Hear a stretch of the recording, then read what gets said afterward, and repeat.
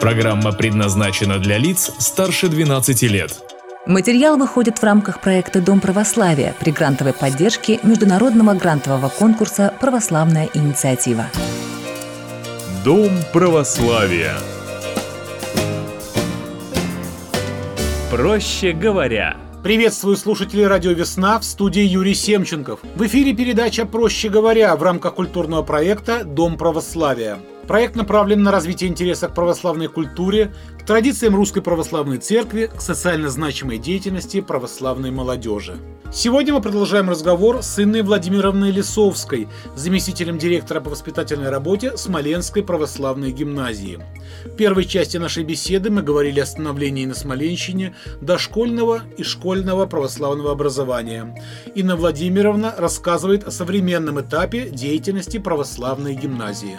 Школа, как я иногда говорю, волшебная. У нас действительно, пришел молодой педагог 2 года назад, учитель английского языка. С института просто взяли, девочка закончила и пришла. Не выцерквлена ничего. Сейчас мы даже разницы не видим между нами и ей. Вот один язык, одно требование, одни эти самые. Она лучше нас разбирается в компьютере. Если мы где-нибудь зависим с какой-нибудь программой, Ксюша бежит, это делает. Что-то ей нужно, мы в каких-то моментах там педагогически поможем, особенно там с родителями поговорить или там с ребенком решить проблему. Ну, вот такое. Больше ли времени проводят ваши воспитанники в школе по сравнению с, обычными школами? Начальная школа у нас школа полного дня. Она сразу так создавалась. Утром детей приводят, вечером забирают. Как я всегда говорю, это хорошая камера хранения. Дети завтракают, обедают, у них есть полдник. Есть ли у вас какие-то лимиты по набору? То есть всех ли желающих вы можете принять, или все-таки теперь уже вы ограничены? Это наша самая большая проблема на сегодняшний день. Это наше здание. Вы остались там же? Ну, как там же. Начальная школа у нас вообще сейчас в Катыни, потому что на Соболева нас ремонтируют 2-й год. И что? Но мы переедем. Люди возят туда? Мы возим. Мы наняли 2 автобуса, а в этом году уже 3, потому что не влезли 2 автобуса. Ну, это временная мера. Да. Мы должны к 1 ноября вернуться. Автобус отходит от площади Победы и от памятника Кутузова. Мы собираем там детей, преподавателей, везем туда, а вечером привозим. Ну, школа полного дня, поэтому имеем право. Но мы вообще мечтали, честно говоря, про интернат, чтобы иногда у нас было желание отнять детей у родителей, чтобы сделать с ними нормально домашние уроки, чтобы нормально поводить их по спортивным секциям. Ну, это так, это утопия, конечно. Любая утопия. Вот, начальная школа полного дня. То есть они там все делают, и они там делают домашние уроки. То есть у них есть час домашних заданий, и домой они приходят уже без портфеля, без ничего. Дома они только отдыхают. А старшей школы нет. В старшей школе сначала у нас было и по 8, по 9 уроков. У нас есть система дополнительного образования, как во всех школах, но многие дети, большинство детей уходят все-таки, потому что это спортивная школа, музыкальная, а так как дети талантливые, они же талантливы во всем. Если они у нас учатся, это значит, у нас есть хоккеисты, у нас есть мальчик, который занимается дзюдо, причем выступает на соревнованиях международного уровня. У нас дети учатся в художественной школе. То есть у нас есть изо-студия, понятно, что доходит, но чтобы каждый день рисовать это нужно уже школа специализированная. У нас дети уходят в музыкальные школы, понятно, поэтому до 5 вечера школа постепенно опустевает, наша средняя и старшая. А маленькие до 6 у нас. До 6 мы их привозим. Ну, вообще, вот какие-нибудь хотя бы самые туманные перспективы в обретении нового здания, какого-то комплекса зданий есть? Да, вот сейчас мы находимся в средней старшей, начальная школа Сядисова Дигитрию, они там хорошо размещаются, у них по 2 класса в параллели. Классы небольшие, но это наша задумка сразу была. Не потому, что у нас кабинеты маленькие, а потому, чтобы учить. Учить же 12 человек удобнее, чем 24, поэтому такая. В старшей школе у нас сейчас 2 5 класса, остальные по 1. Самый маленький класс у нас 10 человек, это 5 А, 10 и все мальчики. А самый большой класс – это у нас 19 человек. Вот такой вот. Но наше желание от 10 до 18. И мы сейчас осваиваем бывшее здание налоговой на Соболева 2. начали там ремонт, постепенно переходим туда, мы хотим перенести все наше дополнительное образование. Театральную студию, изо-студию, наших роботов, робототехнику, все компьютерные дела. И как только казалось бы, где церковь, а где робототехника? Ничего, все нормально. Ну да. Почему бы нет, да? Ну да, честно говоря, даже не задумывались, что может быть по-другому. Дело в том, что современный уровень образования, мы не можем отстать. Мы не можем отстать, конечно. Мы, кстати, у нас школа наша первая, которая оборудовала современный компьютерный класс, к нам приходили даже из других школ учиться. Первые с интерактивными досками мы появились. Вы чувствуете себя частью всей педагогической системы в школьной ступени? Не особняком стоите, как-то вы вовлечены в это, то, что раньше называлось обланой, сейчас департамент образования и науки? Да. Наши учителя все проходят курсы повышения квалификации, и чаще всего это наша организация, наша Смоленский областной, институт совершенствования учителей. Да, будем называть по старинке. Вот. Мы лицензированы, аккредитованы от департамента образования, соответственно, они нас и проверяют, и мы им отчитываемся. Мы включены в систему школьных олимпиадов и конкурсов. Всех городских, областных, всероссийских, все так же, как все остальные школы. Наши учителя делятся опытом, у нас проходят семинары, мы приглашаем учителей сами, мы с удовольствием участвуем в конференциях, семинарах города и области. То есть мы, абсолютно мы. Много ли идут учиться дальше по пути православному? То есть я имею в виду семинарию, хотя это и не было нашей целью, и владыка говорил, хороших людей. Хотя у нас один папа был во втором выпуске, замечательно совершенно, сын его сейчас военачальник в одной из организаций. Он говорил так: нет такой профессии хороший человек, вы научите моему ребенку русскому математике. Мы научили, мы выучили ребенка. У нас не было такой цели, но тем не менее идут. Иногда даже не сразу. Например, мой сын, он после гимназии закончил исторический факультет, учился в аспирантуре. И давайте только после этого учился. Для наших радиослушателей скажу, что ваш сын иеромонах Лука, довольно известная личность в Смоленске, потому что он участвует во многих общественных проектах, в молодежном служении и так далее, выступает на телевидении и в других медиа и СМИ. Вот теперь про него подробнее рассказывать, чтобы мы имели представление, о ком идет речь, потому что многие, может быть, не улавливают ваших родственных связей. Вот он как раз из первого выпуска, это первый наш выпускник, вот из первого выпуска у нас 2 батюшки, вот он один из них, вот из первого выпуска, я уже говорила, его одноклассницы, сын уже учится у нас в 5 классе, вот, он закончил исторический факультет, учился в аспирантуре, и только после этого пошел в семинарию. То есть прошло какое-то время, он получил светское образование и вернулся в семинарию. После этого он рукоположился, так не женился, стал иеромонахом, получил имя Лука. Как вы к этому отнеситесь вообще, к выбору этого пути? Вы знаете... После, казалось бы, начала светской жизни. Вы знаете, я поддержала его во всем. Мне главное, чтобы ему было радостно, ему радостно. И вот я сейчас уже... Радостно именно это то слово. Да, радостно. Вот 5 лет прошло, и я как его, как батюшку, не как своего сына, а как батюшку взяла, я ему говорю, что радостно. И он так любит людей, вообще удивительно. Он любит всех этих, молодежь, понятно, тут вообще не обсуждается, занятия он потрясающе проводит все. Но как он любит всех этих старушек, этих бабушек, как он, каждый, который подойдет на нас, каждый поговорит, насколько я любуюсь этим. Я как мать, я просто в восторге. И если это ему приносит такое желание творить добро, радоваться, любить всех, я только за. Конечно. Вот.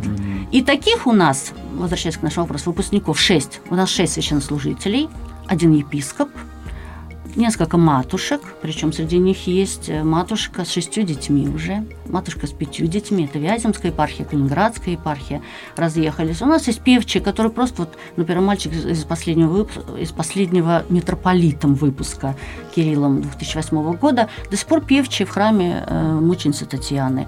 Есть регенты, которые регентуют в храмах. В общем, мы посчитали около 10% у нас таких детей. Хотя у нас целью такой не стоит, но тем не менее, они все равно связывают с церковью. Про молодежное отдельное служение немножко, Саша, за несколько слов. Как оно зарождалось? Оно же это тоже проходило, я так понимаю, примерно в эти же годы и на ваших же глазах, и с вашим непосредственным участием. Почему? Может быть, и вашими руками? Нет, не моими руками, это точно. Были батюшки, которыми нами вообще просто руководили. Они просто нас собрали по храму. Сначала просто в воскресную школу, чтобы нас чему-то научить. Потому как, понятно, почему, как. У нас слишком много было вопросов у молодежи. Мы много паломничали, много ездили. Например, с одним батюшкой мы ездили по деревням в храмы, которые закрыты, и просто служили там литургию. Батюшка служил, а мы пели. К примеру, я вообще петь не могу. И по-церковнославянски не читала. Но, тем не менее, мы пели службы. Это было удивительное вообще время. И и потом немножко социальной работой мы занимались. Все, где можно было пригодиться, мы везде как бы... Вот мы сейчас говорим об этом, и трудно представить, что этого никогда не было. Социального служения, социального отдела, правильно? Или молодежного течения. Не было. Трудно представить, что этого когда-то не было, только сейчас так широко развито, да? Самое такое к нашему огорчению, самое страшное, что произошло в 30-е годы XX века, это разрушена приходская жизнь.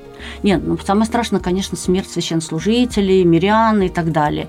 Не изымание церковных ценностей, не даже разрушение храмов не так страшно, как то, что не стало приходов. Потому что приходы – это все. Это семья, которая друг другу помогает. Сейчас я, например, могу на примере прихода Иоанна Богослова. Любая беда, любая проблема решается всем приходом. И даже иногда не знаешь, может быть, даже каких-то подробностей или столько прочее, но все, как это сам идет. И все сейчас и воскресные школы при приходах существуют, и какие-то вещи. Тогда этого не было. Да, все это возрождалось. Было возможно. 1988 год вдруг церковный праздник, тысячелетие Руси, стал государственным, на государственном уровне. И потихонечку, в 90-м году, если не ошибаюсь, патриарх Алексий II отправляет письмо и отменяют все эти ограничения, которые были, и потихоньку начало все возрождаться. Но сейчас у нас социальный отдел, конечно, на таком уровне работает, как не было в 90-х годах. Нет, мы делали какие-то мелочи. Поэтому учительством мы занялись, наверное, потому что мы это умели и знали. Но молодежное движение существовало, нас было много, и даже в духовной семинарии... Вы были основой, костяк этого движения? Да, у нас был первый съезд, владыка Кирилл тогда его возглавил, и у нас совершенно неожиданно для всех нас, вместо того, чтобы выбрать одного батюшку, которого мы хотели выбрать, выбрали вдруг меня, председателя молодежного движения. И мы с владыкой Кириллом поехали в Калининград, а там возглавил молодежное движение тогда владыка Меркурий. И мы поехали, епархия была одна, Смоленская, Калининградская, и мы с ними очень здорово задружились, и много дел делали вместе. И когда то, что я рассказывала, когда белорусы и молдаване с нами пошли, это была часть нашего такого общего дела, когда мы все собирались, паломничали. Мы ездили, например, в Демидове, этот собор совершенно замечательный, который стоит. Сейчас смотришь на него и не веришь. А мы, например, с крыши этого собора убирали помет. Это был только тогда остов храма. Мы собирались на лестницу, к нам приезжали, кстати, американцы.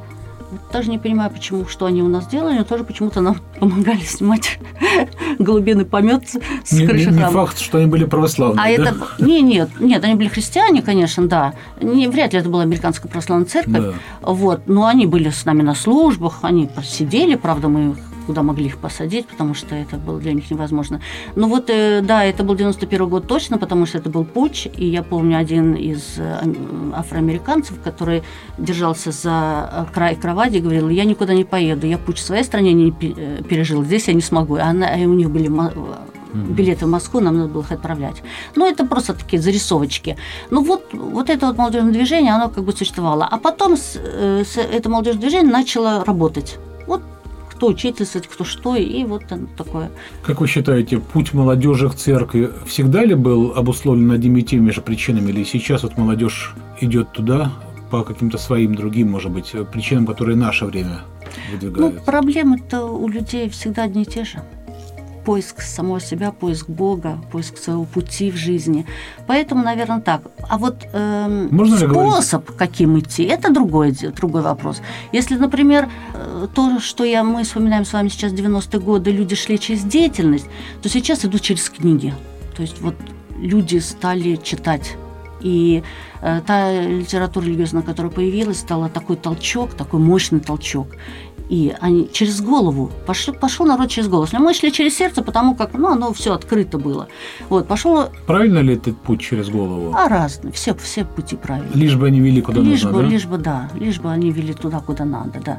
Вот и я просто тоже подключаю сейчас все занятия у отца Луки идут через Zoom, и мы, старики, стали подключаться, вроде как картиночку поставил, не видно, что мы не очень молодежь. А это молодежное движение, вот они по четвергам собираются, разбирая разные стороны. Какие начитанные люди, какие умные, какие вопросы. И я вот думаю, что, радость. Вот мне радость от того, что эти люди... И потом и я их вижу в храме. То есть не потому, что им интересно это только почитать или все. Я вижу их в храме. Или они поехали венчаться, например, в Шхеры, в Карелию. И я вижу, потому что я их видела только что на занятия. Можно ли сейчас говорить о том, что более массово молодежь пошла в церковь?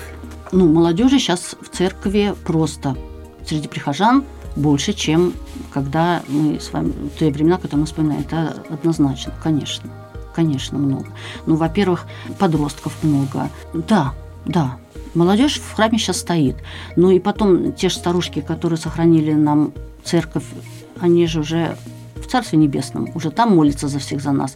И потому им на смену приходят те, которые повзрослели, и, соответственно, уже идут люди среднего возраста и молодежи, да. Очень много детей, очень радостно, причем детей-подростков. Понятно, что когда младенцев приносят, маленьких, иногда это так связано немножко с таким этим самым, чтобы там не болел, чтобы не сглазили, надо ребеночка причастить. Понятно, мы все это понимаем. Это вызывает определенную улыбку. Ладно, ребенок причастился, мы этому рады. Но вот то, что стоят уже подростки, стоят 13-14 лет, такого ребенка не поднимешь просто так, не поведешь в церковь только потому, что бабушка или мама в церкви. И мужчин стало больше в храме. Тоже очень радует, конечно. Внимание патриарха, насколько вы чувствуете сейчас, потому что это его же детище, в общем, вряд ли он забыл об этом. Вы знаете, вообще все, что я рассказывала, во всем святейший. Я когда готовилась к этому интервью, я спросила у наших: ребят, я завтра иду интервью давать, что-то по поводу, наверное, у святейшего день рождения, скорее всего, что-нибудь с святейшим будет. Скажите, что для нас патриарх? Ко мне повернулись мои старики и сказали. Я говорю, скажите, здание осветил, педагогические советы возглавлял, со всеми выпускниками встречался, ни один выпускной акт не пропустил, ни один наш рождественский пасхальный спектакль не пропустил. Я начинаю накидывать. Они мне говорят, это нам родной человек. И глаза светятся. До сих пор. То есть до сих пор нам святейший – это тот человек, который… представьте себе, до 2008 года он насколько нашу гимназию он осветил, что хватает до сих пор. И я думаю, что хватит еще надолго-надолго.